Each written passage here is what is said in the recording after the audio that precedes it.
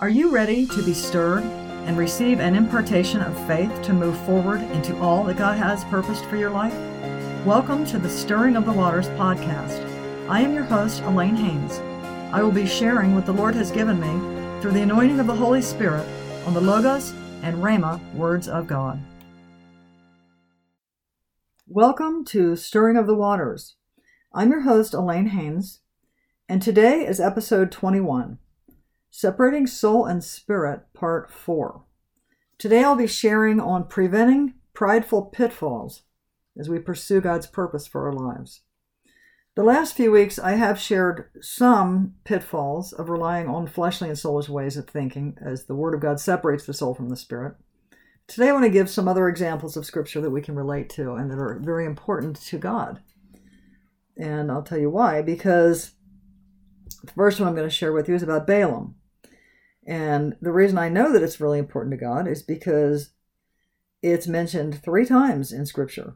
2 Peter 2:15, Jude 1:11, and Revelation 2:14.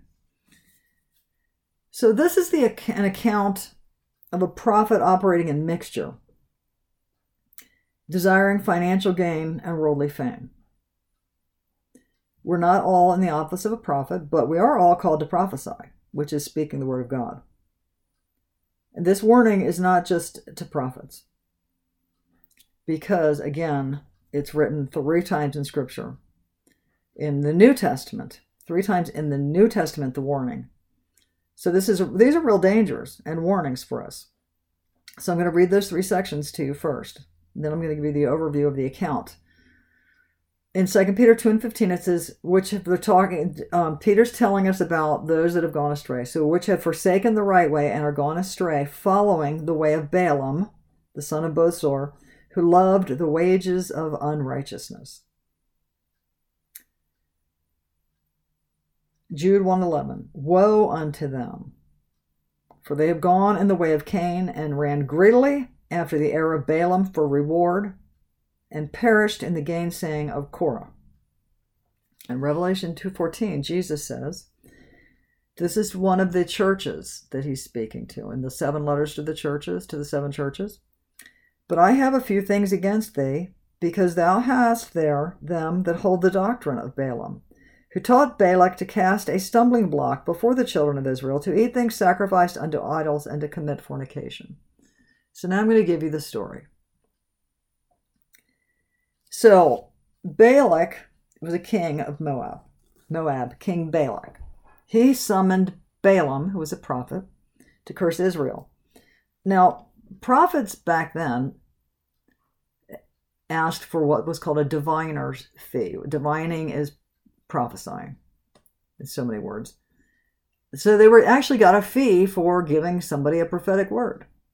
They charged for it. It was a recognized common thing back then. So he called Balaam and he asked him to curse Israel. He wanted him to speak prophetically and curse Israel. Balaam was told immediately by God that he was not to curse Israel for they're blessed, but he didn't tell King Balak that. All he told him was God wouldn't let him go with him. And that should have been the end of the story, but it wasn't. He was swayed by the prospect of reward, asking God over and over again if he could go. And each time he attempted to get God to say more on the matter. The second time, God told him, if the men come to call you, rise and go with them. But yet the word that I shall say unto thee, that shall thou do. Numbers 22 and 20. Now the next Scripture tells us that he went with them. He rose and went with them, but they didn't call him. So God said, if they call you, you go with them. They didn't call him. He just went up on his own volition. I also want to back up because I just remembered something from the account that is also very important. The first time that Balaam had told Balak he couldn't go, he came back, he sent more men and said, well, I'm not just going to give you a reward, I'm also going to give you a name. I'm going to give you fame. So he was being tempted by 2 things. The reward of money and the reward of position, honor, and fame. So I just wanted to make that known as well. So these are 2 pitfalls. Again, warning in 2 Peter 2:15, Jude 1:11, and Revelation 2:14. So he was swayed by the prospect of reward. And each time God said, so now God said, if they call you, rise and go and say what I say. But the men didn't call him, and God didn't speak. So on the way, he was stopped. His donkey stopped. I think you all know the story. This was the account where the donkey spoke. And here's what happened, okay?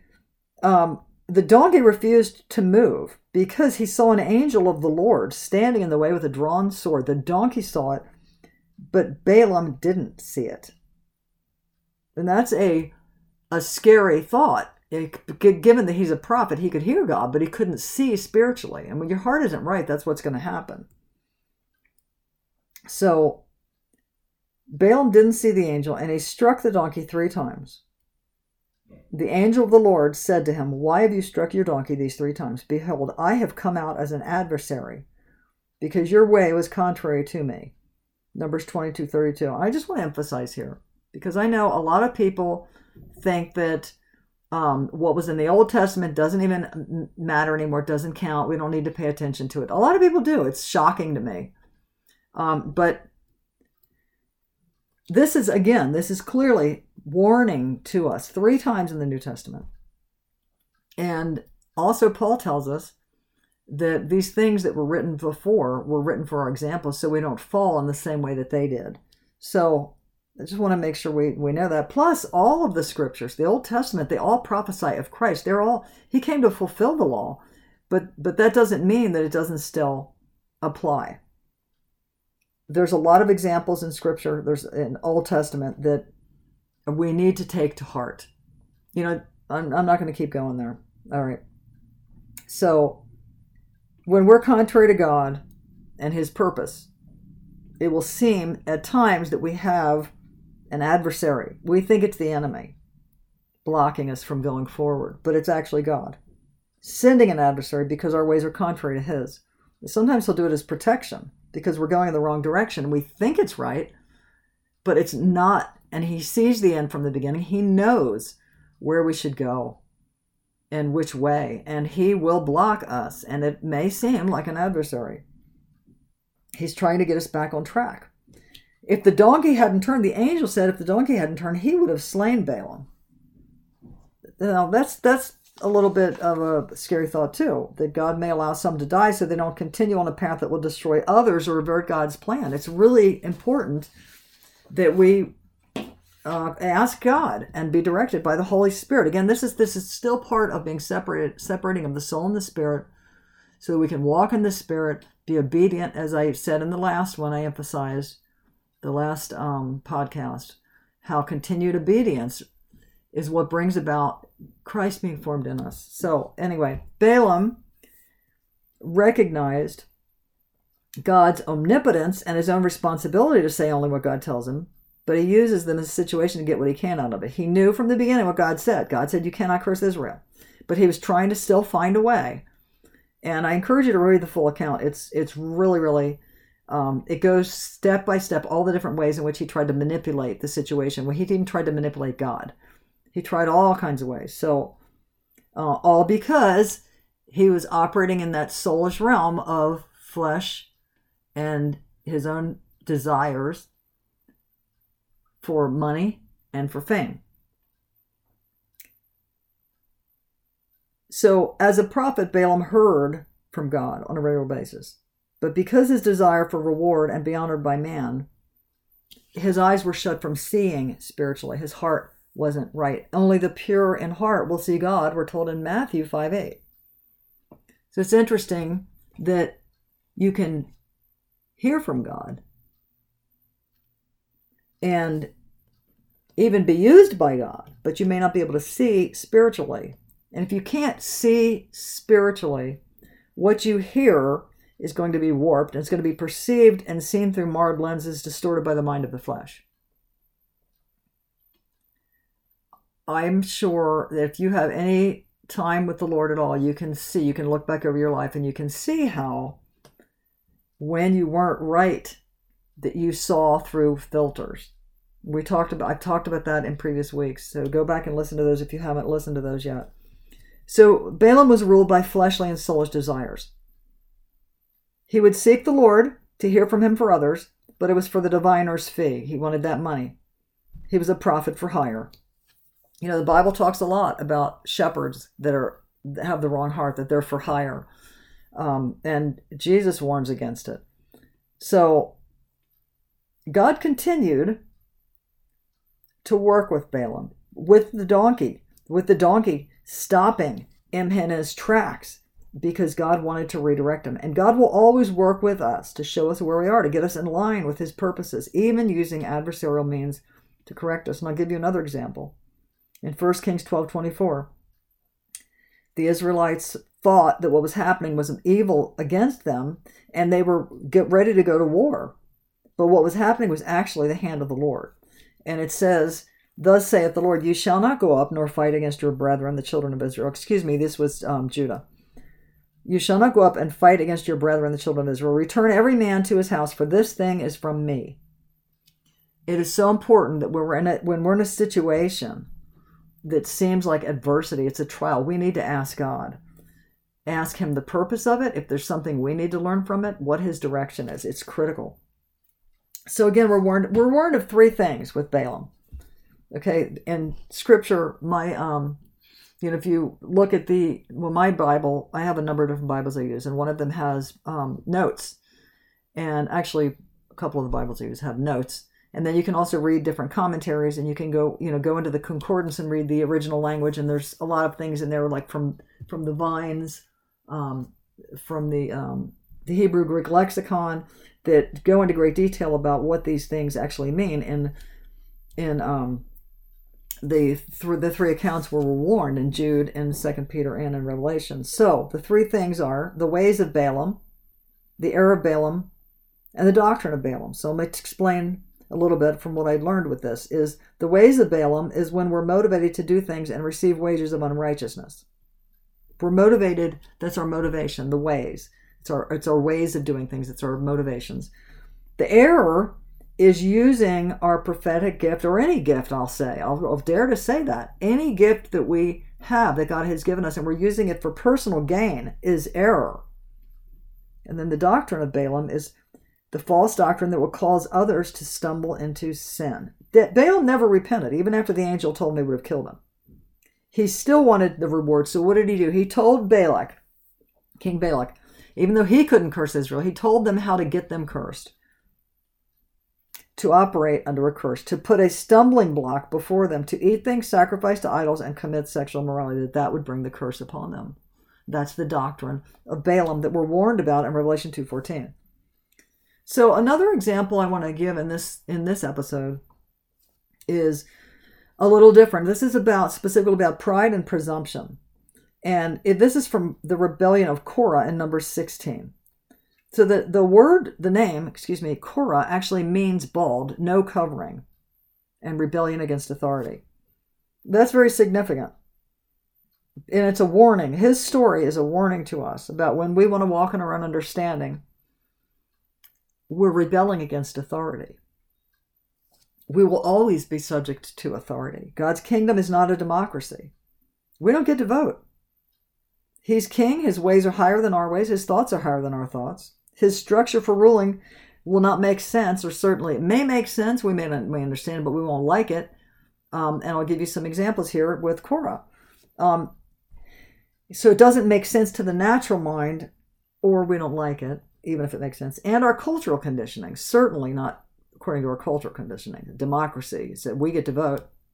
It's all about me, myself, and I. It's about what I want. It's about life, liberty, and the pursuit of happiness. God's more concerned about holiness than happiness. So what happened with Korah? God had assigned Aaron and his sons and his lineage to priestly duties. We're talking about the duties in the tabernacle. And he warned others who came near that they would die. It says in Numbers 3 and 10. So I'm going to be reading from Numbers 16, or sharing the account in 16. So back in Numbers 3:10, which was, previous, here's what it said. Thou shalt appoint Aaron and his sons, and they shall wait on their priest's office, and the stranger that cometh nigh shall be put to death. And he gave the sons of Kohath which is Korah is in that lineage. Other tabernacle duties. But Korah and his company were questioning the authority of Moses. They were saying it was Moses made it up. And their stance on it was the entire congregation was holy. Now, have we ever said or thought, perhaps you haven't, but you've heard others say it, well, who are they to say we're all kings and priests? Yes, but God places all of us under authority, and he always sets up leaders, the fivefold ministry gifts of apostle, prophet, evangelist, pastor, and teacher for the equipping of the church. Sometimes we want to blame those in authority rather than taking responsibility for where we are. We presume more than we've been given. In this case, Korah presumed he was in the same standing as the priests, and he and his company wanted to do that, and it ended up being deadly for them. God has his reasons for ordaining and appointing. Whatever he has called you to do, and whatever he's called others to do, he has his reasons. And Korah didn't recognize God's purpose. And here's what it says. Moses said to Korah, "Hear, I pray you, you sons of Levi, seemeth it but a small thing to you, that the God of Israel hath separated you from the congregation of Israel to bring you near to himself, to do the service of the tabernacle of the Lord, and to stand before the congregation to minister to them. And he hath brought thee near to him, and all thy brethren with thee, and seek ye the priesthood also." Do you hear this? Did you catch that? When I read this, it was such a powerful moment because it brought a shift to how I view myself, others, and God's appointments. I'm going to read it again. "Seemeth it but a small thing to you, that the God of Israel hath separated you from the congregation of Israel to bring you near to himself to do the service." Whatever he's called you to do, he's in it with you. He's bringing you near to himself to do. If you try to do something else, he's not in it.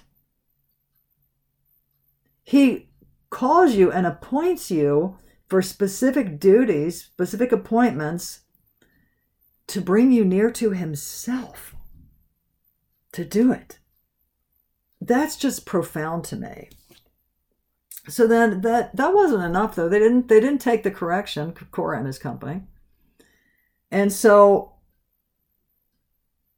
Moses went before God, and God told him what was going to happen. And he was like, you know what? Everybody that is agrees with Korah, go ahead. But here's you need to get out of the way. You need to get away from him because they're going to be destroyed. And here's what happened. Number 16, 28-33. Moses said, "By this you shall know that the Lord hath sent me to do all these works," because they were questioning Moses' authority. So he said, "For I have not done them of my own mind. If these men shall die the common death of all men, or if they be visited after the visitation of all men, then the Lord hath not sent me. But if the Lord shall make a new thing, and the earth shall open her mouth and swallow them up with all that appertain to them, and they go down quick into the pit, then you shall understand that these men have provoked the Lord." And it came to pass, as soon as he made an end of speaking these words, the ground opened up and swallowed them up, the people, their houses, all of them that were with them, and all their goods, and then closed upon them, and they were perished.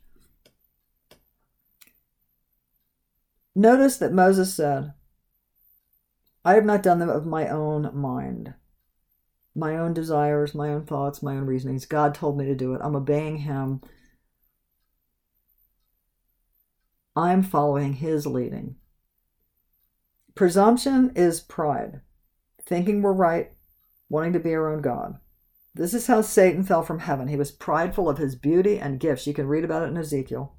He presumed he wanted the glory that was due God because of his gifts. How did he tempt Eve? Saying she could be like God, knowing good and evil. This temptation it's the same all the time. It'll continue to tempt us. Did God say? We may think, I know best, or there's nothing wrong with doing this. We'll have that quick thought. That's the same thing as saying God's a liar.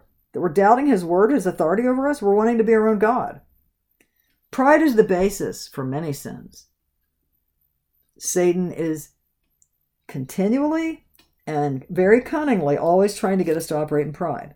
Through our carnal nature and our soulish mind, and pride will cause us to presume. Psalm 19, 12-13. Who can understand his errors? Cleanse thou me from secret faults. Keep back thy servant also from presumptuous sins. Let them not have dominion over me. Then shall I be upright, and I shall be innocent from the great transgression.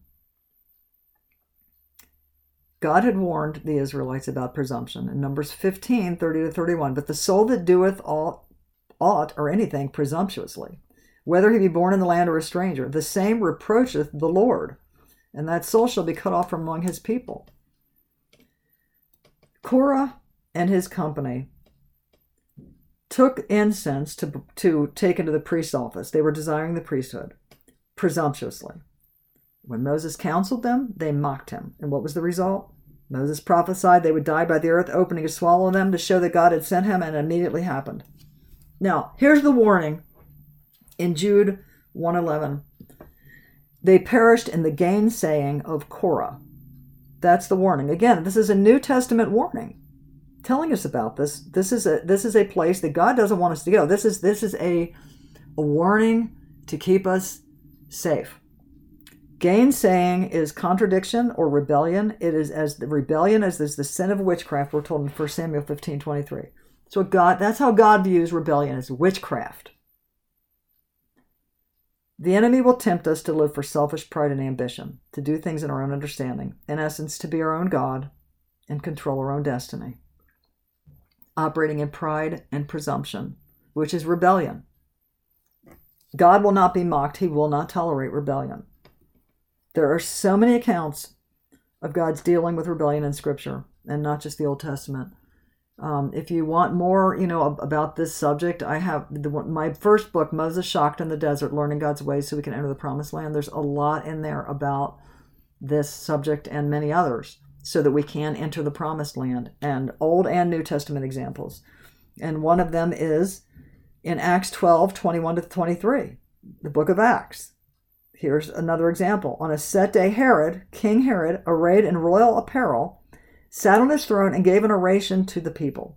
And they shouted, the voice of a God and not of a man. And immediately an angel of the Lord struck him because he did not give glory to God. And he was eaten by worms and died. King Herod was the one that had John the Baptist killed. And he was not struck dead for that. He was struck dead because he didn't give God the glory. Thank God we have the Holy Spirit to guide us, that he continues to work with us, and he will convict us when we're in error. How we need to let the Word of God transform us as we renew our minds and submit to the leading of the Holy Spirit, even when we don't understand. That's when it's the most imperative, honestly, when we don't understand, because that's true faith. All of creation is groaning, waiting for the day when the sons of God are manifest, when we're living by the Spirit and we're allowing Jesus to be seen as King of Kings and Lord of Lords through us, giving all praise and glory to God. How imperative it is that we be a pure vessel, filled with His Spirit, no mixture of the flesh, soul, or worldly ways. Why? So Jesus can be seen and not us. Every struggle and trial that we endure cannot compare to the glory that we shall experience. In Romans 8, 16-23, I'm going to end with this. The Spirit itself beareth witness with our spirit that we are the children of God. And if children, then heirs. Heirs of God, joint heirs with Christ. If so be that we suffer with him. If, there's a condition, that we may also be glorified together. For I reckon that the sufferings of this present time are not worthy to be compared with the glory which shall be revealed in us. For the earnest expectation of the creation waiteth for the manifestation of the sons of God. The creation was made subject to vanity, not willingly, but by reason of him who hath subjected the same in hope. Because the creation itself also shall be delivered from the bondage of corruption into the glorious liberty of the children of God. For we know that the whole creation groaneth and travaileth in pain together until now. And not only they, but ourselves also, which have the first fruits of the Spirit, even as we ourselves groan within ourselves, waiting for the adoption, to wit, the redemption of our body. Father God, I thank you for your word. I thank you, Lord God, that we have a great and glorious hope, that you've given us this promise, Lord God, to be joint heirs with Christ, to be heirs of you, Lord God. Lord, help us, Holy Spirit, to keep our eyes on the prize, to keep our eyes on the kingdom, to keep our eyes on Jesus, to keep our eyes on you, Lord God, to see you glorified in the earth. Lord, help us, Holy Spirit.